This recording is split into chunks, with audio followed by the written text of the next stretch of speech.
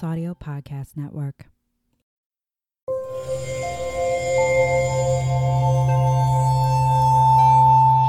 Part of the Boundless Audio Podcast Network.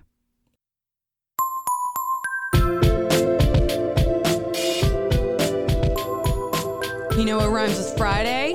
Wine! Welcome to Whining About Herstory, the women's history podcast where two long-time besties with Bressie. Two lying bitches whine about women from herstory that you probably haven't heard of because women didn't exist until 2023. We're going to whine about some women from herstory that you probably haven't heard of, but definitely should have. I'm Emily. I'm Kelly. Oh, I'm like, did you forget dramatic who pause? you were? No, dramatic pause. You really captivated me. I'm like, oh God, what is she gonna say? Is this where she introduces her new persona? Kelly. I'm French, but I can't speak the language. Well, welcome to our continuation of celebrating Black History Month again. We cover Black women all year round, but this is the month where we exclusively cover Black women. So get in or get the fuck out. I don't know. We don't care. Yeah, I don't care. It's fine. Just kidding. We love we you. are still jamming out to the Tattoo Girl wine because it's too good to just not polish off. Oh my God. Seriously, this wine is, I might be in a committed relationship with this wine. Like, I could see me spending the rest of my life or its life with We're this now wine. in a three-way committed relationship. Me, Emily, and this wine. We have a Boston marriage with this wine and everything is fine. It's great. Also, if you want to know more about Boston marriages, subscribe to our Patreon for as little as $1 a month for our bonus herstory happenings. Because we have one about Boston marriages and how sexy they were. Or sometimes not sexy. Who knows? It's fine. Depending on the people. All right. Well, I think we're just going to launch into it. Yeah, let's just launch into this. Let's go. Wait, we need to cheers. We at least need to cheers to something. Cheers to... Okay. Cheers to the dichotomy of how Black History Month is awesome because we get to, promote Black stories, but also how it should just be history and we shouldn't need a month dedicated to it and the complicated feelings that gives us. Yay. Cheers. I had a Black professor in college and like on the very first day, he's like, one thing you need to know about me, I don't think we should have Black History Month. And like, this is a Wisconsin school where like, what, 99.9% of this... African-American literature? No, it was playwrights of color. Because I took African-American literature, which was a great class, but I think I had the same teacher. Yeah, no. He was such a great professor. That class was fucking amazing. It was fascinating. Yeah. But... like, so the class of like either 100% or 99.9% white Midwesterners were all like, you can't say that. Right. It's so funny. But then he explained why. I'm like, that's literally the first time I've ever heard someone say that. I've heard that argument, elsewhere. I'm like, no, that makes sense. And I'm not leading the charge against like Black History Month or anything, but I do believe that it should be incorporated into our standard history. It is our history. Right. It's just like history. Just like women's history is our history. Right. It's all important. Yes. Well, Kelly. Yes. You are actually going first this week. Am. Yes. So I'm not just jumping the gun and trying to pressure you into going first, so I don't have to. So, okay, this was going to start out talking about their mother, and then there wasn't a lot of information about their mother. So I'm whining about Millie and Christine McCoy. Oh, sometimes just called Millie Christine. Yeah. Wait, are these two separate people? No, they're conjoined twins. Shut the fuck up. What? Yes. Oh my God. Okay, how insulting is that to just like mash their names together? Because they're not a celebrity couple. Calm down. They were known as Millie Christine or the Carolina twins. There's a whole bunch of different names. Oh my for God. them.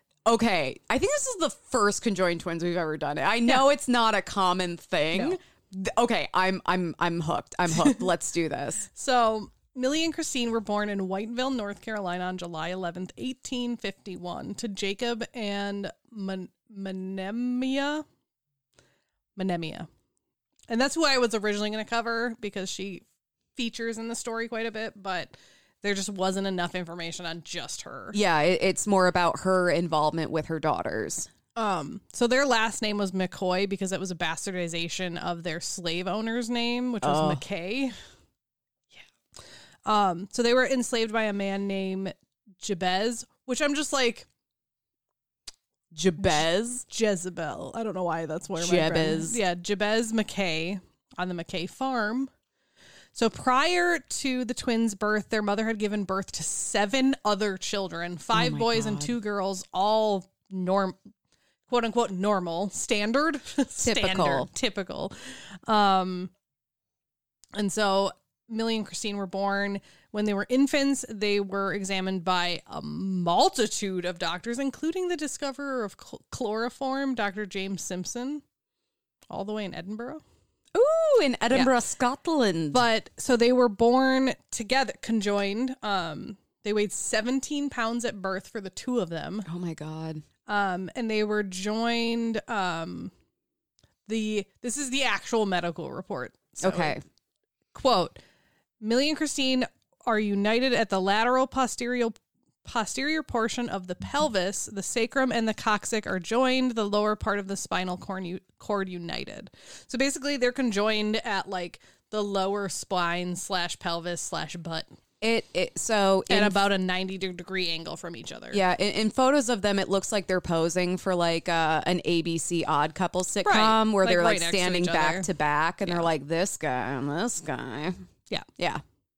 So not like anything that would be like super, like they're not sharing any organs or anything like that. They each have 2 arms, 2 legs. They're just joined at the very bottom of their butt and back. Okay. So they were sold for the first time at 10 months of age to a man named John C. Purvis, which I was like, that name. I hate it. So they reached McKay, their parents' owner, the slave owner. Yep. And John Purvis reached an agreement where he would take the girls and like exhibit them and then pay a percentage back to McKay. So that's the original agreement. This is so gross. It is. Just the commoditization of human beings. But here's so the nasty. thing, like this is probably more about them being conjoined twins. No, I understand that, but the fact that these so gross. It these gets worse. 10-month-old babies were able to be bought and sold, but then you have to create a business arrangement. Like, well, I'll pay you a percentage of the money I make from exhibiting them. Like, what? Yeah.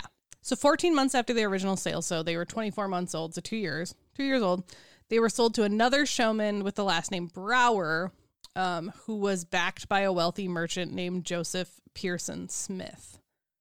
Joseph's the bigger name here. Okay. So Brower would go on to exhibit the girls first at the North Carolina's first state fair held in 1853.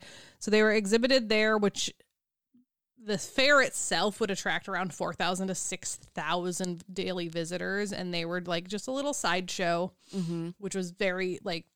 Unfortunately, freak shows were very common back then. So they were just part of that. When the fair ended, but the cool thing about it is Brower allowed their mom to go with them because it was in North Carolina. So he was like, yeah, you can come and like stay with your girls for the duration of the fair, basically. So what surprises me about that is because families were constantly broken up because human beings are being sold as chattel, and you don't. Like, if you're selling a calf, you don't like, oh, well, the mom's going to be sad. Like, that's how probably because it was 2 years old, maybe. But that's how these human beings are being 100%. Treated. So I'm actually surprised that the mother got to ever see them again or even knew what happened to them. Right. So when the fair ended, Menemia would return back to the plantation, and Brower would take the twins to New Orleans, where they would again be verified as authentic conjoined twins by medical doctors. While in New Orleans, the twins were kidnapped. Oh my God! And would not reappear publicly for about a year. I'm sorry. These children are abducted and like held captive for a year before they're put back on display. Yep. So here's what happened. Brower met a man who promised to pay him $45,000 for the pair of conjoined twins for Millie and Christine.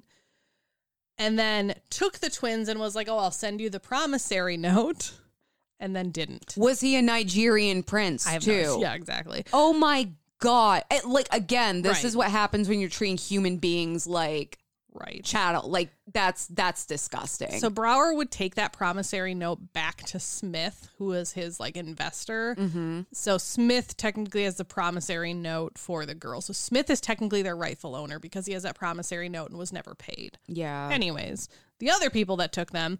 So in 1854, Millie and Christine finally like reappeared in a museum in Philadelphia. The museum was operated by Colonel John Wood, who was a student of P.T. Barnum. Shocking. Yeah. Ever heard of him? And then after they were done being showed at that museum, they would actually go and be placed in P.T. Barnum's American Museum in downtown Manhattan.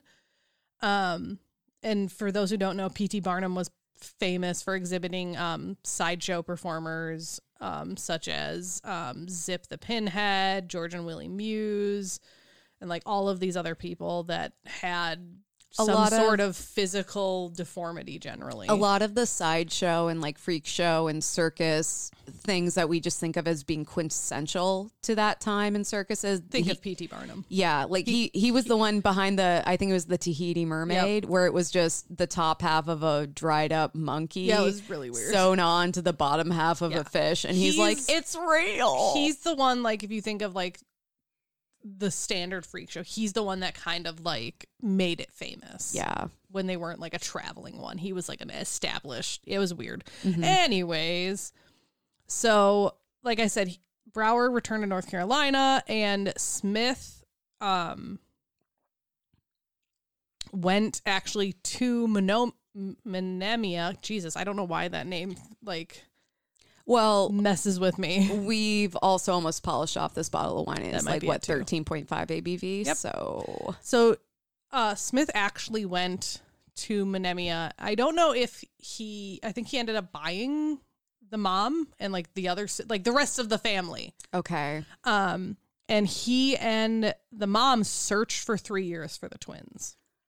Oh my, okay. So they're searching for them, and then I'm going to talk about like what the twins are doing. This poor woman. I know. It's like not only your children are born into slavery, they're being bought and sold, but then it's just like, oh, by the way, your children were abducted and we have no idea where they are. So well, now that's why I was originally going to cover her, is because she's not only does she have like permission, quote unquote, but she doesn't care if she has permission. She's like, no, I'm going to find my kids. Yeah. Oh, what a nightmare. What a fucking nightmare. Right. So the kids would go on to appear in Canada, and then would show up, and then Millie and Christine would show up in Liverpool, England. Oh my God. So they're getting taken all over the fucking They're being place. smuggled across international lines. I just want to put this in true crime terms, because that's what's happening. So remember, at this point, they had been separated from their home and their mother in North Carolina for the majority of their young lives. They're only like 5 at this point. Oh. Eventually, Smith would hire a private investigator who would trace the girls to Europe. And what's kind of interesting is Smith actually brought his mother, or their mother, with him when he went to get them from Europe. Okay. So I'm like, that's kind of cool. He's I'll still take it. Not the best person, but they would be reunited on New Year's Day in 1857.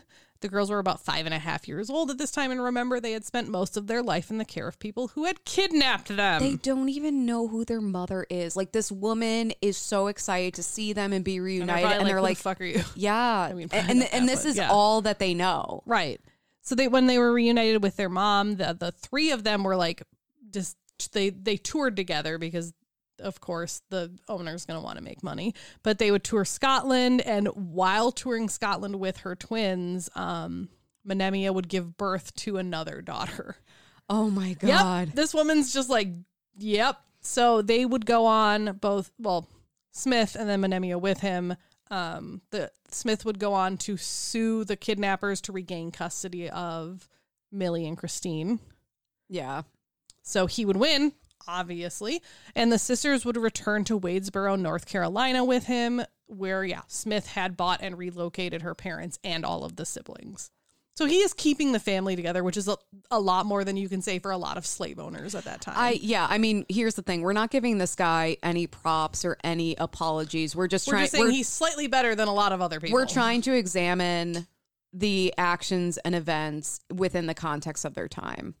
By no means are we giving this guy a pat on the back, but we are also trying to examine the story within the context of its time. Right. So Millie and Christine got to be with their family, which was amazing. And the owners provided them with an education, taught them to speak 5 different languages, dance, play music, and sing. Well, I wonder why. Yeah, because then they're a better side because to look at conjoined twins, what it is. It's this, there's this visual like fascination, but then sorry, this wine's getting to me. And then you add that they are African American and like all of this stuff. But then to see them perform, like they're like trick ponies, So once they returned between learning all these fancy things, Smith took them on a riverboat tour of the Mississippi, meaning they were performing on a riverboat. Mm-hmm. During the Civil War, which was quickly coming, Smith would hide the girls away so that they would not be taken away by Union troops, aka kidnapped again. Well, kidnapped, liberated, and maybe a little bit of both. Right. So during the lines are getting weird. Right. During the war, sadly, sarcastically, Smith died. Shocking. Well, I don't know if he was a soldier or not. I couldn't find it. Didn't care. But the girls, the estate, and the other 30 slaves that he owned were left to Mary Smith, who was his wife. She sold about 12 of the slaves and a good chunk of the estate to cover his debts. But of course, she kept the rest of the slaves, particularly the twins. Of course, we know the Emancipation Proclamation was quickly coming. However, this would not change absolutely anything for the twins because Mary coerced the parents into signing a contract stipulating that the twins would remain in her service for 5 years, promising that the parents would get part of the profit from their performances. The reason that they got him to sign this contract is because Mary Smith, along with the local law enforcement, told the parents that the emancipation would not last. And of course, they're going to believe them because, like, they're not educated, unfortunately. Like they've been denied education, and also this whole time, what they're trying to do is what's best for their children, right? Who have already been through it. This whole family has been through such significant trauma. You're looking for the absolutes. You're looking for the guarantees. And the guarantee in this case, I understand why they went for it, because the parents are getting some of the profits. Like, they know Mary Smith, you know, like they know what to expect. Right. And they're like, okay, at least our daughter's taken care of. And if they're saying like, oh, my daughter's gonna be a slave anyways, at least this way they'll get out. Like the twins will get out in 5 years and then they won't be a slave anymore. Like, I get it. Well, and I can understand after this long and deeply rooted tradition of slavery, of not believing that the Emancipation Proclamation was going to last, and considering it took like 2 years for the fucking get to Texas for enslaved people in Texas to finally be free. Like, still mad about that. I get the skepticism, I get the fear, and I get the desperation and for how easy certainty. It would be to be strong-armed into that. Oh God, yes. No, they're in a very vulnerable position, and this Mary Smith is taking full advantage 100%. Of that. That is gross. So they would go on to report this to the Freedmen's Bureau, which would initiate an investigation and a trial that would last quite a while. So just a side note on what the Freedmen's Bureau is in 1865, near the end of the Civil War, because remember the Emancipation Proclamation technically happened in 1863, but the war didn't end until 65. There's this whole thing. Anyways, But at the end of the war, Congress established what was known as the Bureau of Refugees, Freedmen, and Abandoned Lands, also known as the Freedmen's Bureau. This bureau was built to reconstruct, to assist in the reconstruction of the South and aid the newly freed African Americans in this transition to freedom. It operated in all 15 of the southern states and border states, including Washington, D.C. The Bureau was responsible for reuniting families, legalizing marriages, providing health care and legal services, and helping build schools, particularly in North Carolina. One of the Bureau's most, vicious fights that was going on was its effort to end apprenticeship contracts where black children were working for white families after slavery under an apprenticeship, which is bullshit. It sounds like kind of this coercive like contract deal. Yeah. Well, the United States historically has been really good at when one form of oppression becomes outlawed of like massaging it into a new form of oppression. Right. Yeah. So it took in North Carolina in particular, it took 2 years and the enforcement of a new state law to end the practice and make all of the contracts null and void for these apprenticeships. Yeah. Anyways, so in October of 1865, Jacob and Menemia would appeal to the Freedmen's Bureau for help regaining custody of their twin daughters, Millie and Christine, against Mary, who was, like I said, exhibiting them as a sideshow attraction and refusing to emancipate the twins after the Emancipation Proclamation. And basically, at this point, she had been separating them from their family for a good 8 years. God's sakes. So they're appealing to this bureau, which this is literally what the bureau was created to do. So they presented the bureau with a contract that they had gone to lawyers in New York to draw up that basically was stating that the twins should be treated humanely and should not be handled by others. And that Mary frequently subjected Millie and Christine to invasive examinations by doctors and scientists and like all of this stuff, basically. They appointed a woman named Nancy Hurley to travel and care for the twins, and also stipulated a regularly monthly payment because they were like, if our girls still want to like travel and stuff, we'll have this woman with them and that she will be their manager. She's a we're guardian. Choosing. She's an approved guardian. Jacob and Menemia still have like 7 other children, I think I said, so like, they're like, we're fine if the girls still want to like use their talents and this is the guardian we would like them to have, basically. No, and I actually, I think that's a creative way to deal with it because again, this is all the girls have known, this like traveling and performing. Right. And, you can say they've kind of been trained to enjoy this or whether or not, but having someone there to look out for their best interests that the parents approve of, who are actually going to care about them, who isn't like directly, who's benefiting from their good care versus their exploitation. That's huge. Right. I mean, how many celebrities do you hear about where like their own parents couldn't do that job because they're just exploiting their kids? So the Freedmen's Bureau ordered Mary to appear at trial with the twins in November of 1865. When she appeared without the girls, agents suspected that she planned to smuggle them to Europe if the courts ruled against her, so she was promptly arrested. Could these girls stop getting kidnapped? Like, could people... Sorry. That was putting the onus on them. Could people stop kidnapping these children? So, Bureau Agent Clinton Siley ruled that Millie and Christine should be returned to their parents. However, the contract Jacob and Menemia signed with Mary Smith was legally binding. So they were like, well, they should probably be in your owner, but technically this is legally binding. However, before the contract could take effect, he stipulated that the North Carolina Jacob had the right to appoint a guardian for his daughters and enforce fair payments, noting that the twins were 14 years old at this time, meaning that Siley believed that they could think for themselves and should have a say in redrafting their contract. So basically, the contract that the parents had drawn up was deemed unlawful and would not take effect. However, days after his initial ruling, which basically would put the girls back with their parents, he reversed his decision and decided, that it was valid and that Mary had to, like, that they had to uphold that contract. And so Mary was still in charge of them, but she did have to actually pay them because she wasn't fulfilling her contractual obligations because she wasn't giving them money. So that's all of this. This whole conversation is so fucking sleazy and I hate it. Part of his justification for it was that they had taught them to read and write and like basically gave them an education. And I'm like, that's so bullshit. Oh, you owe them? Is that what this is?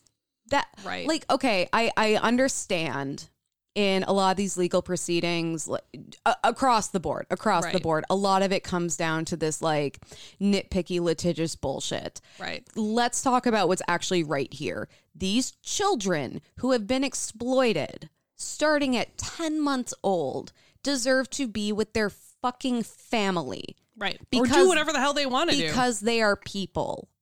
And the fact that this has to be argued legally and that anyone can rationalize like, oh, well, because of this piece of paper, they actually sign away their autonomy. Like, it's disgusting. Right. It's foul. Right. It's absolutely foul. 100% is. So, unfortunately, Millie and Christine would remain in the custody of Mary Smith and continue to perform under her. Jacob and Menemia would appear in the Freedmen's Bureau records again, and they would never stop trying to regain custody of their daughters. Thankfully, the contract was only for 5 years, so their daughters would essentially age out of slavery after 5 years. Yeah. Well, at this point, it was like 3 more years. We've talked about some of the northern states when they initiated some kind of emancipation where it's like, oh, hey, if you're this many years old, by the time you're this many years old, you're out. Again, this you whole age out of slavery. And I'm like, that is the weirdest fucking thing. Because we can't take this super free workforce away from the landowners. So like, because that wouldn't be fair. So we're gonna like put it it's all gross. It's all gross. Yeah. For the rest of the century, the twins would enjoy a successful career known as the Two-Headed Nightingale. This was both under Mary's supervision, custody, whatever bullshit, and once they were free, emancipated officially. Because some of the records I found, like, it sounded like they kept her on as her manager after. Some it sounded like they moved to someone else. So it eventually they were, emancipated / free, and they may still have been working for her. I don't know. But anyways, so the first place they went after the Civil War was Baltimore, Washington, Philadelphia, and New York City. They would be examined by multiple doctors again and would actually appear in P.T. Barnum's museum again, which I think is very interesting. There was a limited number of people who were running these kinds of attractions, though. You're gonna run into the same people. Right. Once they left P.T. Barnum's this time, Millie and Christine would actually travel with another pair of conjoined twins named Chang and Ang Bunker. Oh! Yeah, so another very famous pair of conjoined twins. There is a plaster cast of their bodies while they were alive. Yep. That is featured, I think, at the Philadelphia Motor Museum, which is the next time I go to Philadelphia, I want to hit that up hard.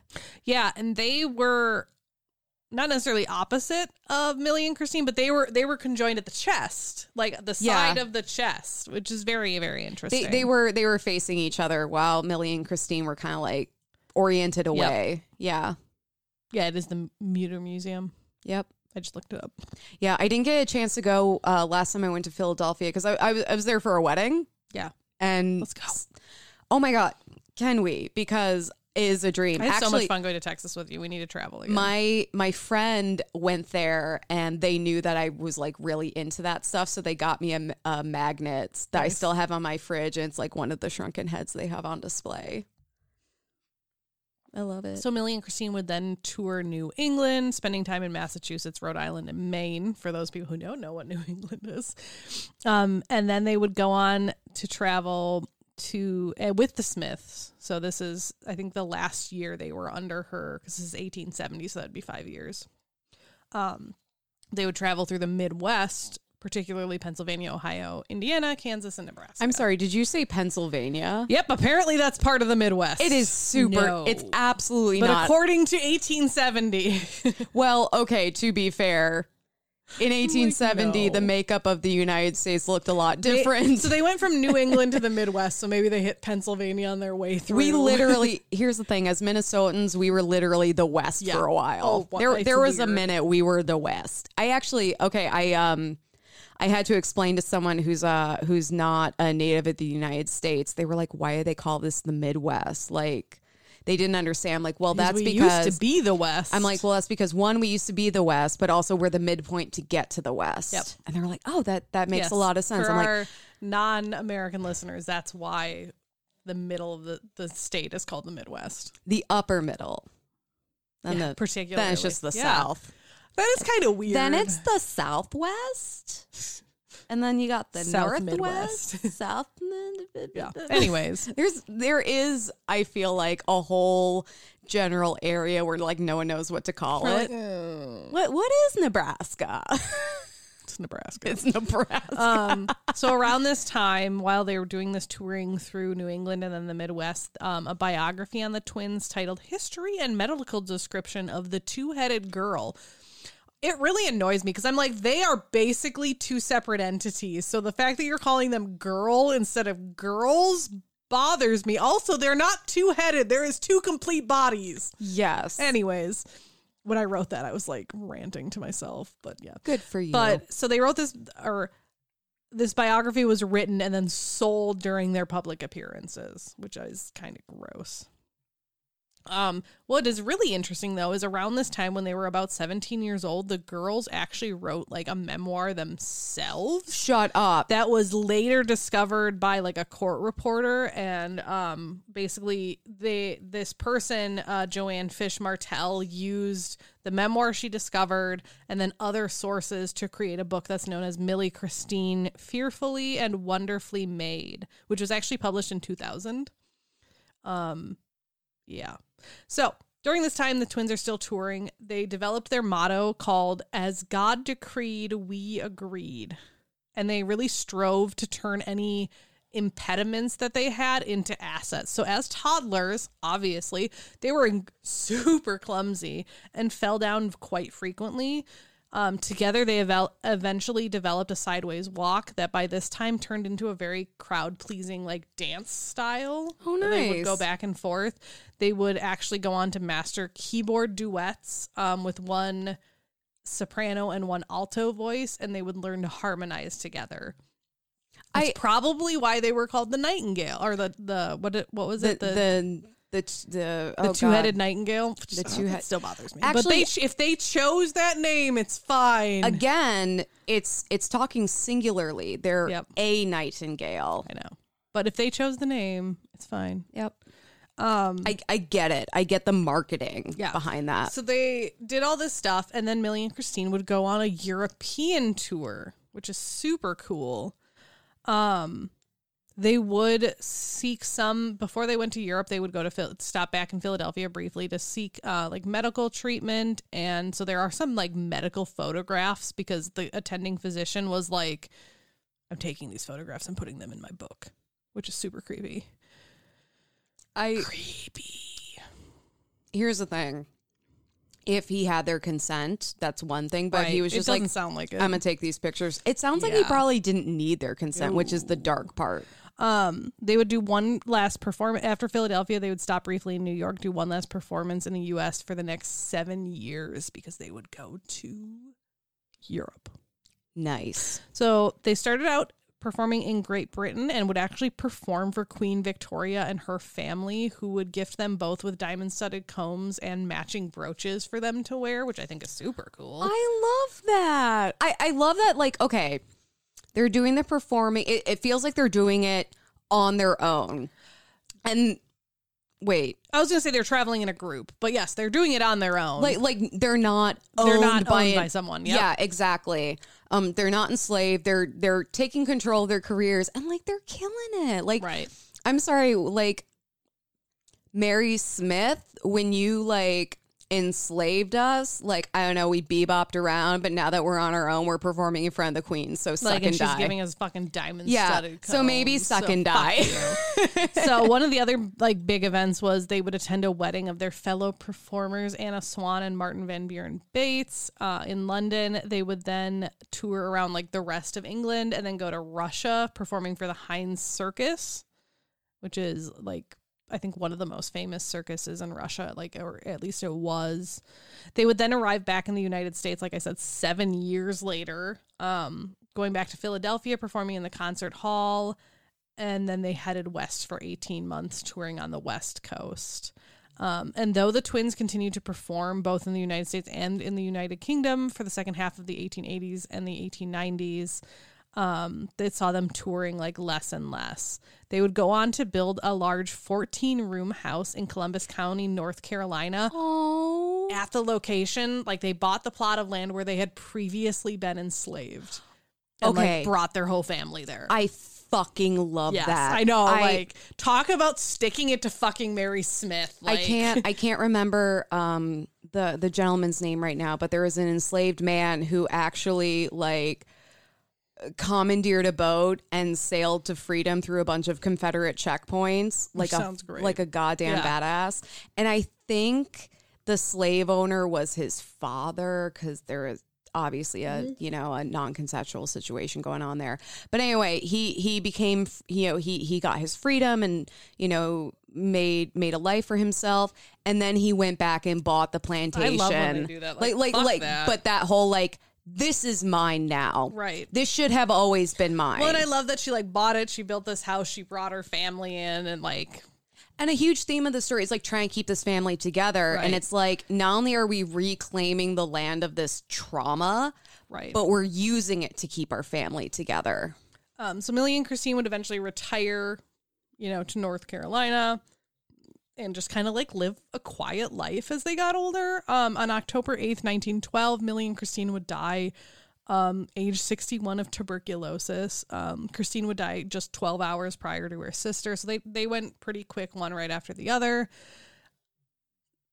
So originally they were buried in unmarked graves, which is super fucking depressing. But then in 1969 they were found and then moved to a cemetery in Whiteville. Engraved on their tombstone are the following words, quote, "A soul with two thoughts, two hearts that beat as one." Which I think is really sweet. That is really sweet. Like, because they very much, like, it's very clear that they cared for each other.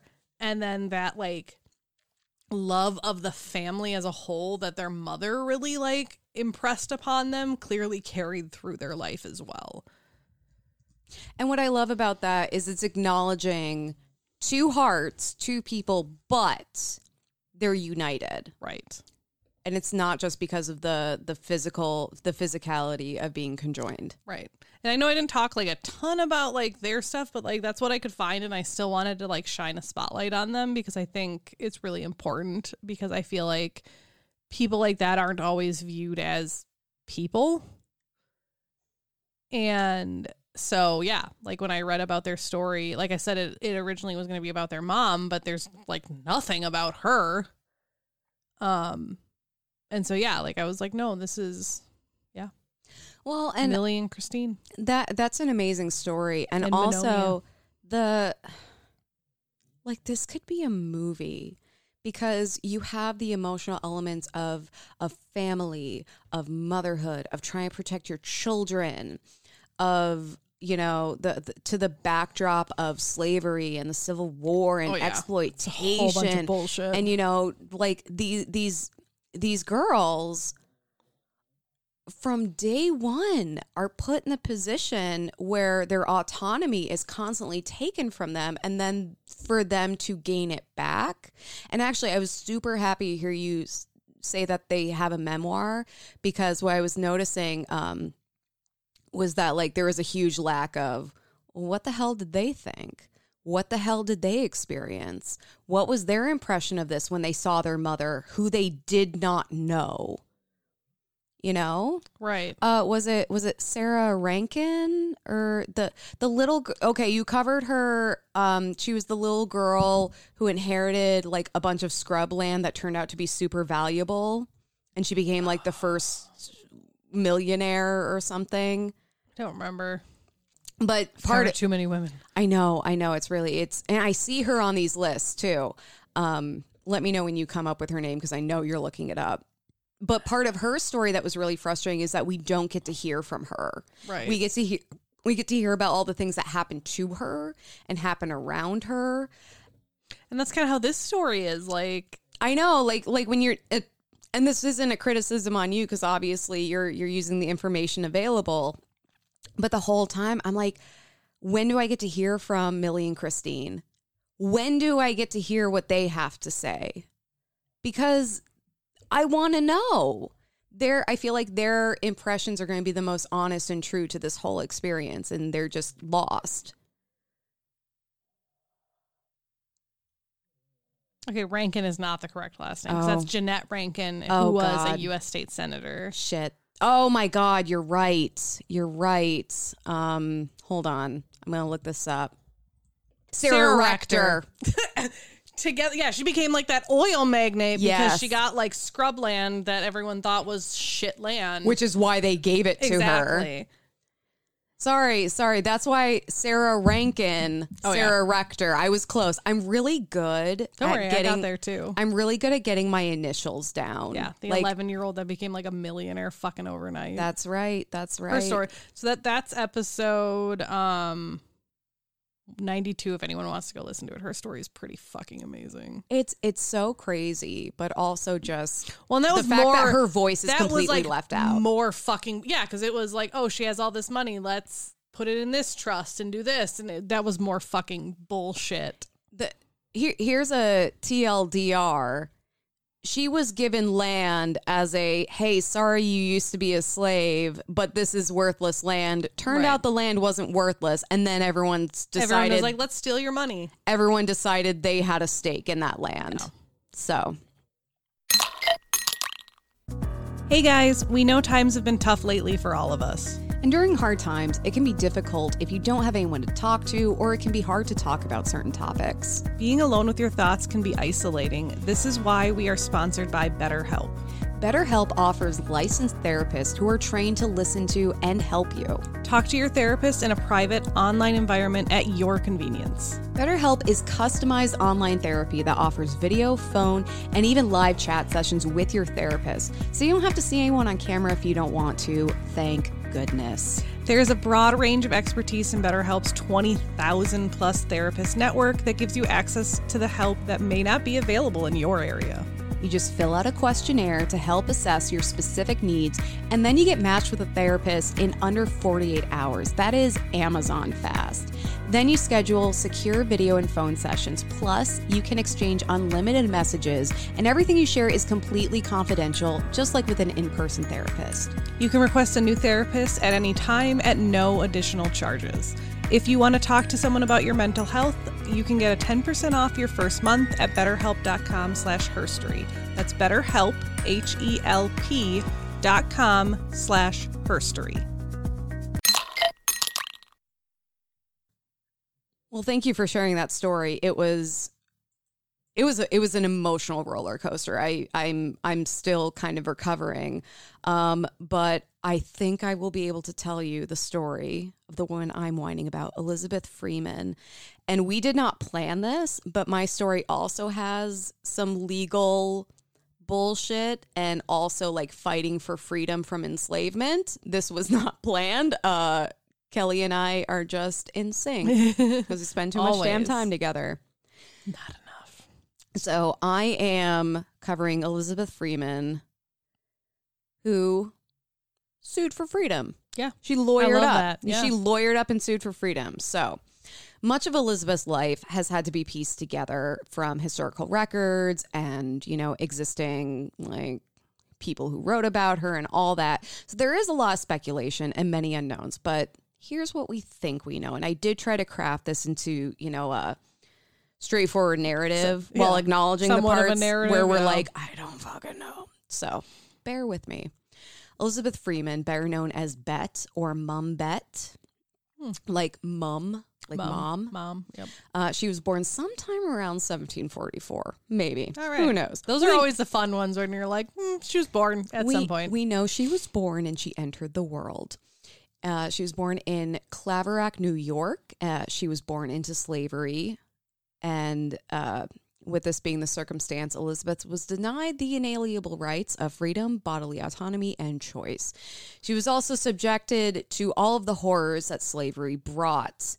And this is why when she was only 7 years old, she and her younger sister Lizzie were taken from their family by the slave owner Peter Hogboom and given to Hogboom's daughter Hannah and her husband, Colonel John Ashley, as wedding gifts, which was very common practice. And I'm not so gross. And I'm not saying that to like, well, this is just what they did. I'm saying this to be like, this kind of awful shit happened all the time. I couldn't find any information about her parents. I couldn't even find information about what happened to her little sister. This is what I have. So Hannah had been brought up in a strict Dutch culture, and John was a wealthy, Yale-educated lawyer, landowner, and community leader. Elizabeth was described as having a strong spirit and a strong sense of self, which put her at odds with the Ashleys, particularly Hannah Ashley, because Hannah Ashley's brought up like in this very strict, like traditional gender roles, but also traditional like white slave owner, black slave, enslaved person roles.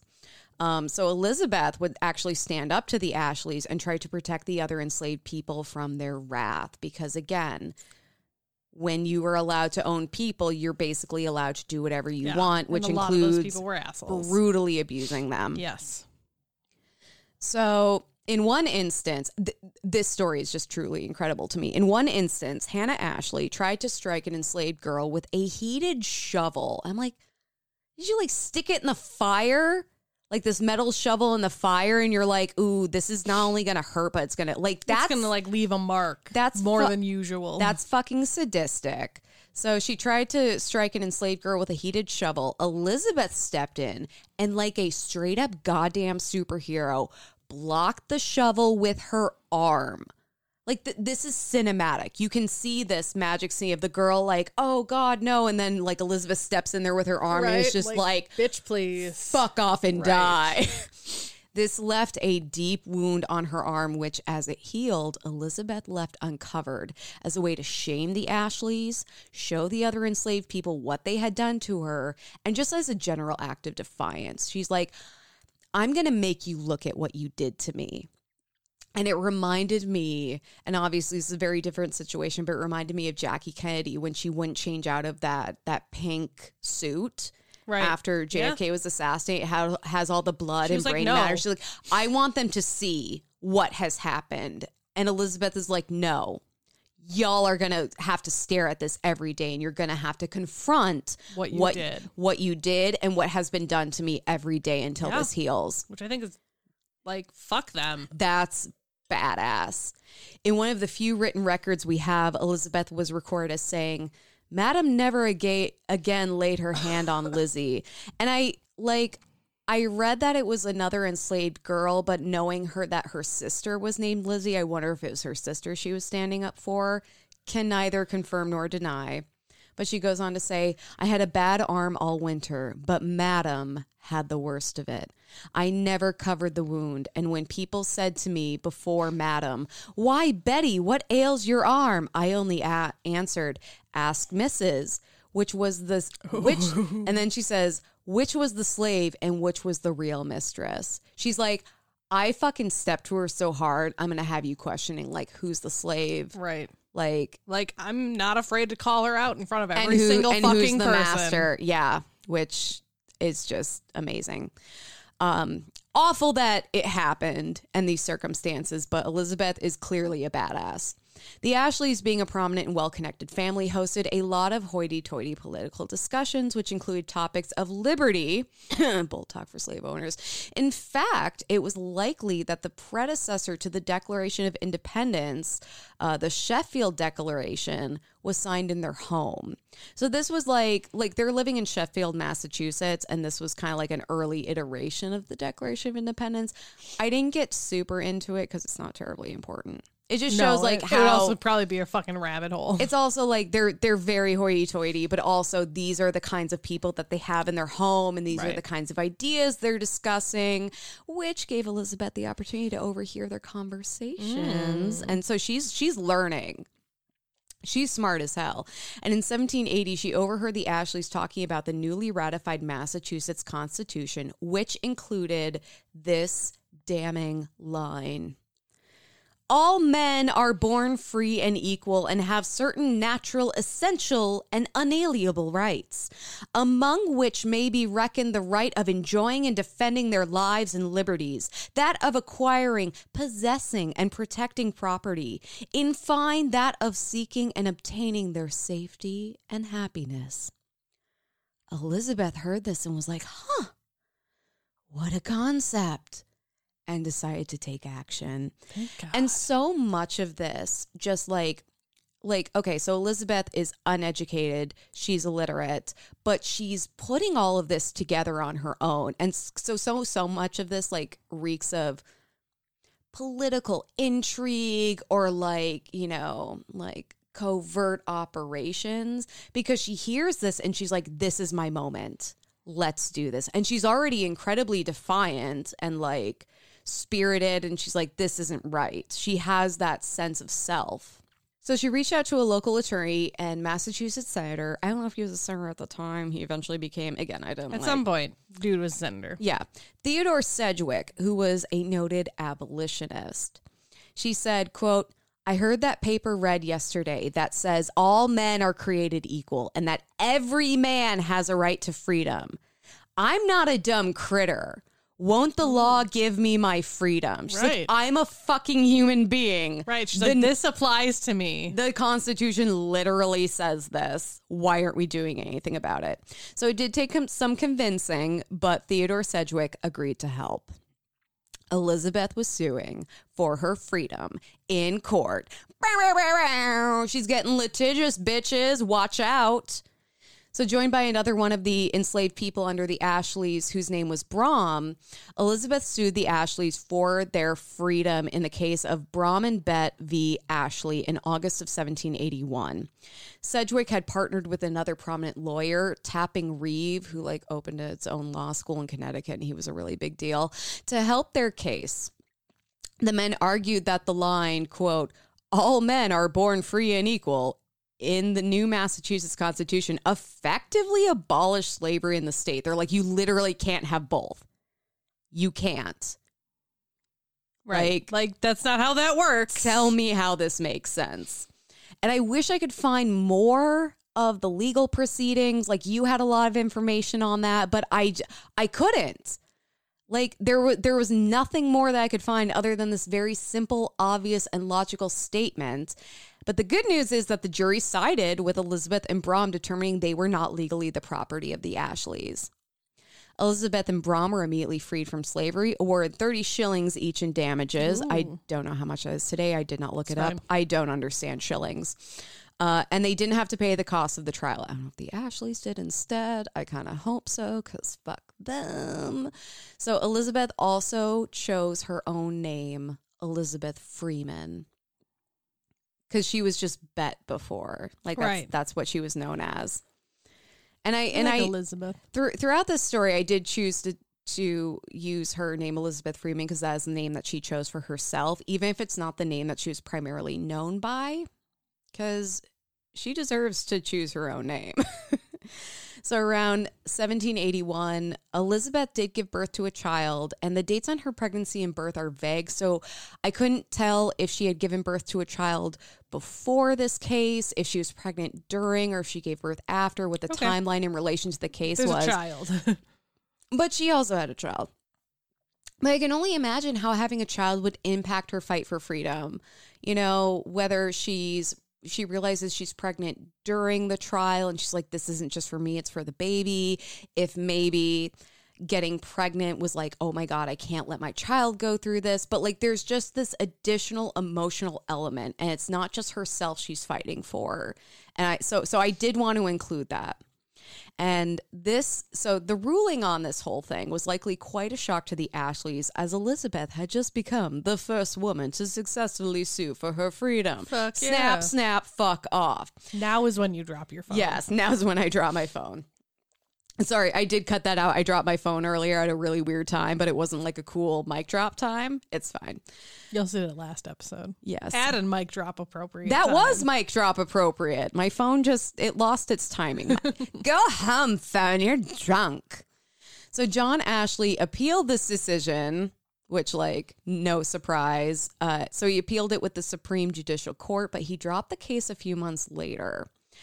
And it's not a coincidence that around the same time, an enslaved man named Quock Walker also successfully sued for his freedom in Massachusetts, also citing the verbiage in the state constitution. Like, can you imagine all these, like, white dudes writing this? And it's like, yeah, all men are created equal. This isn't going to come to bite us back in the ass. They're like, by all men, we mean white men. Yeah, like everyone in this room.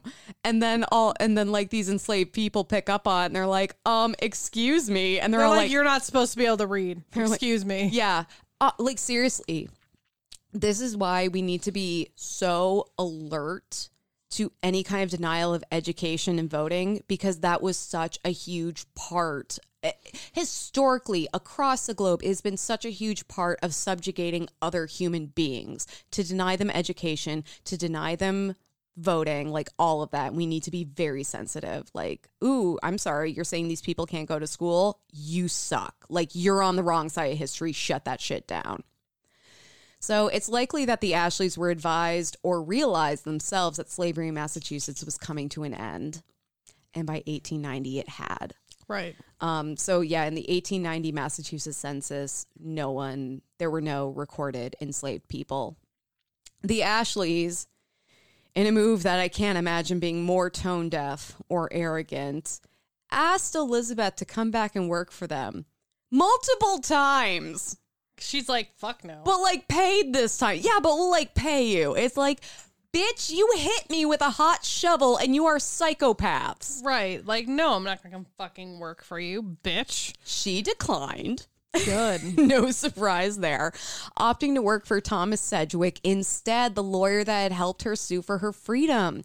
So she worked as a governess taking care of his children, which included Catherine Sedgwick, a writer who she'd become a really prominent writer, and she wrote an account of Elizabeth's life, which is huge considering Elizabeth was illiterate and couldn't have written her own story. So a lot of the quotes that we have and a lot of the records that we have are from Catherine's account.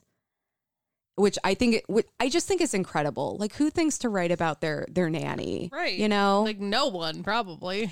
And the kids knew her as Mum Bet. So that's why you'll see a lot of places that or sometimes that's pushed together and it's just written as like Mum Bet. But I'm like, that's like, okay, those are little kids calling her that. Like, that's an affectionate term, right? You know? So Elizabeth worked for the Sedgwicks for the rest of her life and died in December of 1829. And because we do not know her birth date, we can only estimate that she was around 85 years old. So I mean, she lived a pretty long life, all things considered. She was buried in the Sedgwick family plot in Stockbridge, Massachusetts, and is the only non-Sedgwick buried there. It's a family plot. She is the only person who is not related directly to them by like blood or marriage who is buried there. Wow. And her tombstone that the Sedgwick family like paid for and engraved reads, Elizabeth Freeman, also known by the name of Mum Bet, died December 28th, 1829. Her supposed age was 85 years. I'm just going to repeat everything that I wrote. Fine. She was born a slave and remained a slave for nearly 30 years. She could neither read nor write, yet in her own sphere she had no superior or equal. She neither wasted time nor property. She never violated a trust nor failed to perform a duty. In every situation of domestic trial, she was the most efficient helper and the tenderest friend. Good mother, farewell. Oh, that's so sweet. The tenderest friend. Like this is a woman who was born into slavery, and like she is working for this white family, but she's being paid, and they see her as a friend and as family. And I tear up. It breaks my heart. Yeah. Elizabeth's case was a nail in the coffin of slavery in Massachusetts. She was actually cited as precedent when Quock Walker's ruling was appealed. So I mentioned him earlier, like the second Massachusetts Constitution added that line, all these enslaved people were like, oh, hell no, we are not doing this anymore. So his ruling was appealed, and her case was cited as precedent, which led the courts to upholding his freedom too. Because remember, the Ashleys had dropped their appeal, so hers stood uncontested. The Sheffield Historical Society unveiled a statue in her honor in August of 2022, which honored her role in the freedom of enslaved people in Massachusetts. And then we're revisiting my God, I've had too much wine. W.E.B. Du Bois. W.E.B. Du Bois. He has alleged that Elizabeth Freeman is actually his relative, saying that she married his maternal great-grandfather. However, and I'm not trying to step to Du Bois here. Like, he's the shit. However, there is evidence contrary to this, and it's hard to know the validity because we don't even know who the father of Elizabeth's child was or if they were married, and like there are no marriage records, and it's possible her daughter married the ancestor of W.E.B. Du Bois, but it's messy. It's messy, but I think I want to include this because it's a really good testament to how slavery has obscured family trees and heritage and made that a very difficult web to untangle, and has actually like inherently just robbed people of their heritage. Right. You know, and just how sad that is. Yeah. And bullshit. Yeah. So I want to end this with a quote by Elizabeth because, again, we don't have many of her words. She was quoted as saying, Anytime while I was a slave, if 1 minute's freedom had been offered to me and I had been told I must die at the end of that minute, I would have taken it.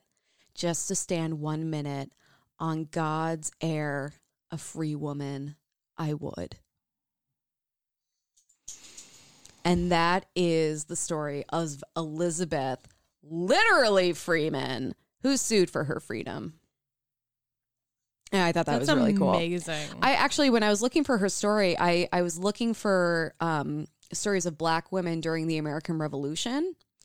And because I was looking like for veteran stories, you know, I was already kind of on that military kick. And I know Black women have served in the military, you know, as long as anyone else has, right, in their own capacity. But her story came up and I'm like, that's awesome.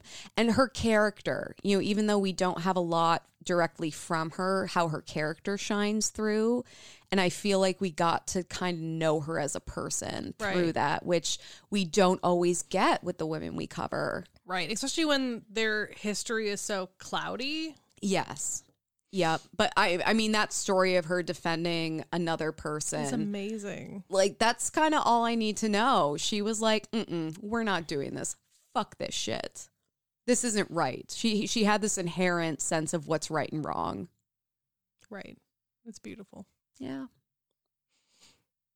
This was an emotional episode. Yeah, it was. There were a lot of feelings. I can't quite recover. It's fine.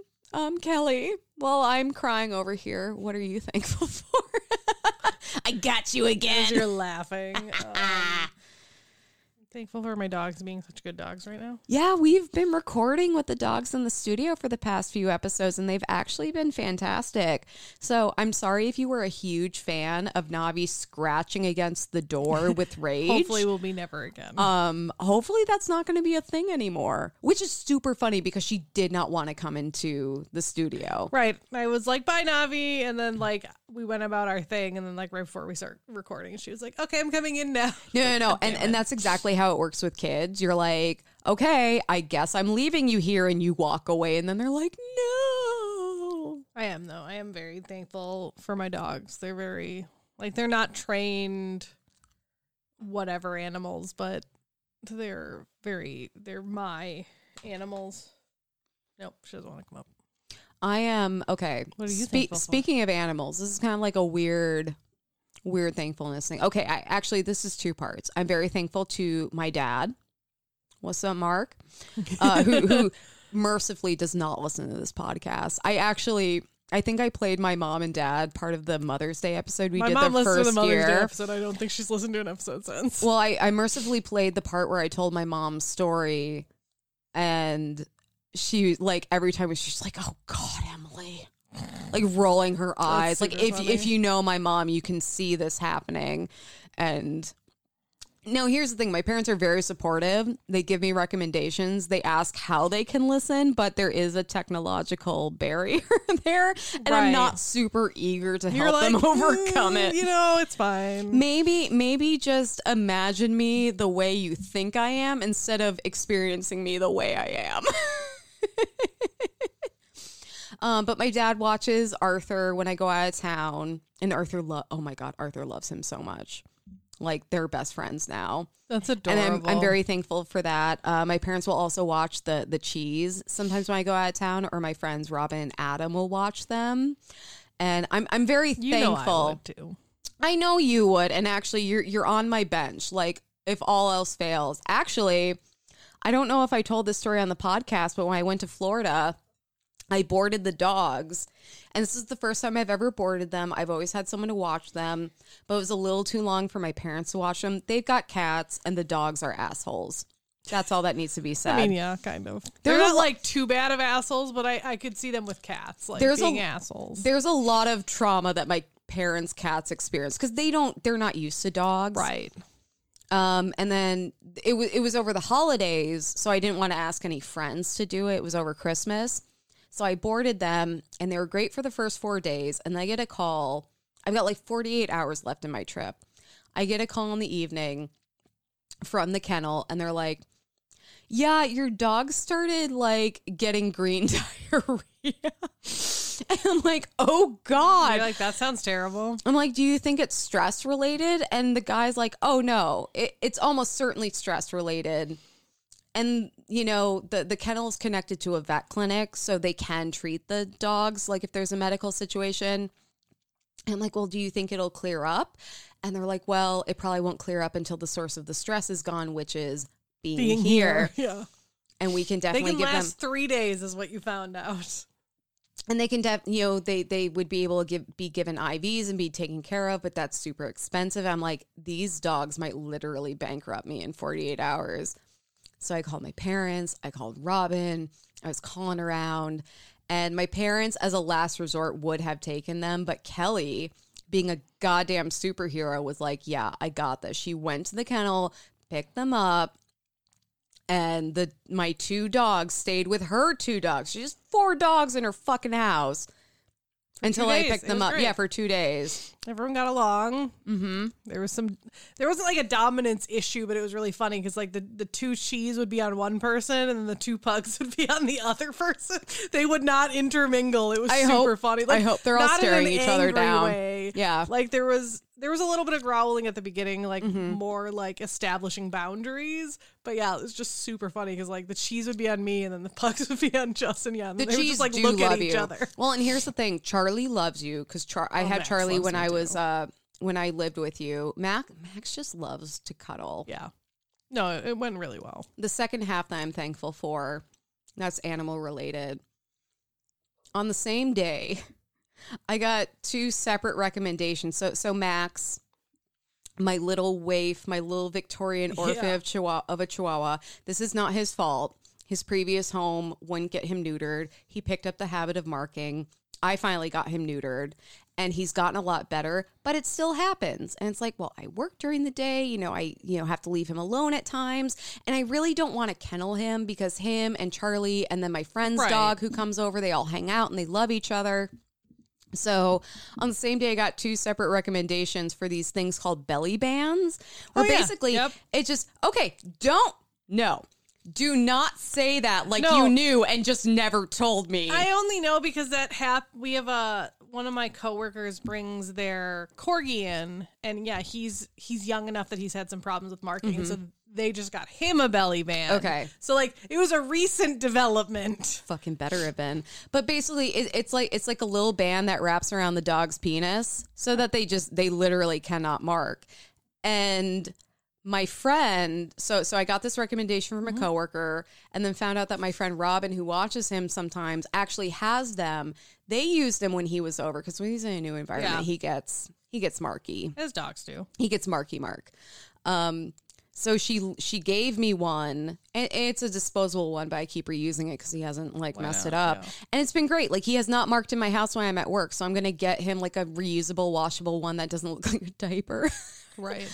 But I'm thankful, I don't know, just like for the support that I have from the people around me for my animals, because they're incredibly important to me. I love them so much. And here's the thing, I will be the first one to say they're all assholes, but I will also be the first one to say, you don't get to call them assholes. I will fight you. That's the relationship. I love your dogs. They're good. They really are good.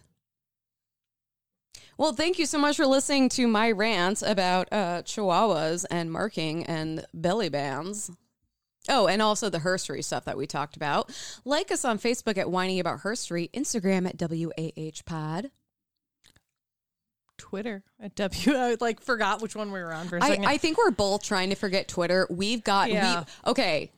In our defense, like for Twitter, we've pissed off some TERFs and some sexists and some racists in the past Especially month. like lately. Like it just makes me so mad. It's crazy how mad people get when you post quotes of strong black women. And we've been pissing a lot of people off, and I am here for it. Let's piss them all off. Yeah, sorry. So Twitter at WH_pod. Our website is whiningaboutherstory.com, where you can find everything.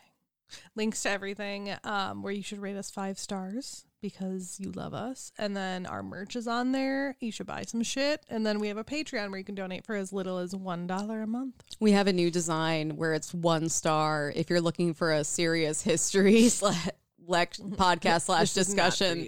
Yeah, no, I finally made that merch and I'm so excited. It's my favorite new thing. Well, thank you so much for listening to another episode of Whining About Herstory. I'm Emily. I'm Kelly. And have an empowered day, y'all. Bye.